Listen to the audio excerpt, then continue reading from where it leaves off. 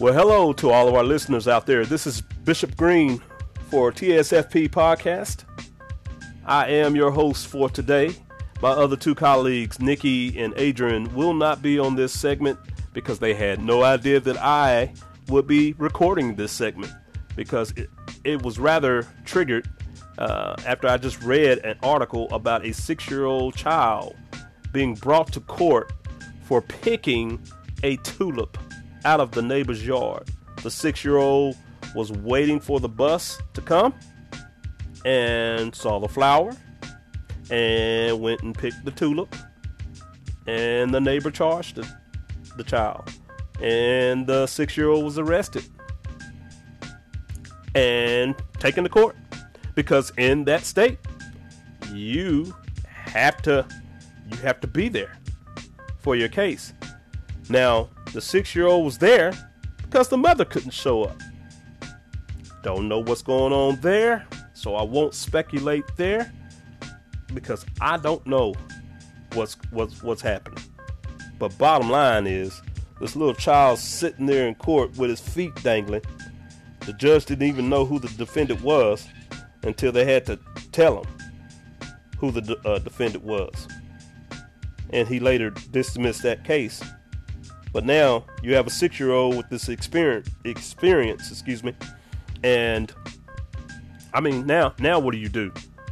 So, you got these attorneys and lawmakers and advocates all agreeing that, yeah, 6-year-old is way too early to have, you defending your own case. I mean, the kid couldn't even stay interested in the case because the attorney had to give him a coloring book and some crayons.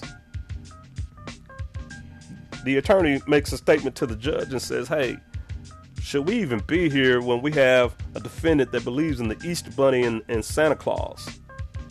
I mean, so what's really going on? Wasting taxpayers' money because this little black boy picked a tulip out of the neighbor's yard. Are we in the 50s and 40s? Because it's really feeling 40-ish and 50-ish around here. It really is. It really is. Now, I know.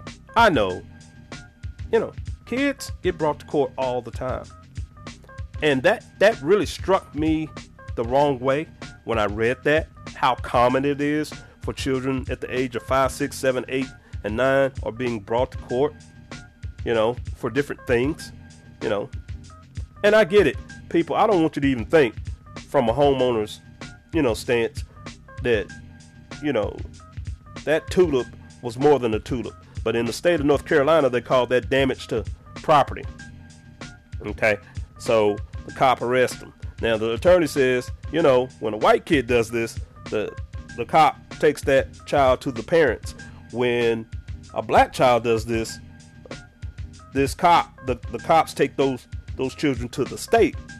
And school to prison pipeline begins. Okay? And if you don't know how damaging that is, you need to go and check out 13th on Netflix, and it will tell you, all that free labor or dirt cheap labor that they, have there in these privatized prisons. It's they just make a mockery out of capitalism, man. It's unreal. It's unreal. And this is where it begins. This is what affects us from an early age to know our place and, all the way into adulthood. And it's an issue that we need to stop. We need to speak out against. We need to make it known that this is not okay. Now, the advocates and the lawmakers, they all agree that 6 is way too early. Again, they just don't know what the minimum age should be for juvenile court. They don't know. And I'm thinking, well, okay, I understand you do have to debate that, but they're debating 10, 12, 14. They haven't come to a consensus yet. But, I mean, like I said, the judge ended up dismissing that case. I just wanted to bring this up to you guys about that. This is not okay when things like this happen, and we need to speak out about it because it's not consistent. It's not consistent. You can't tell me, that if you saw a little white child at the age of 6 that pick a flower out of this person's yard, you know, that they can replant, regrow. You know, I understand it's a problem, you know, but the fact that that neighbor even allowed that to be charged to that child speaks volumes. You know, again, we are human. We need to be seen as human. This is a child, a human child. Okay. Why was this kid in the court in the first place? I understand what state laws are. I get it.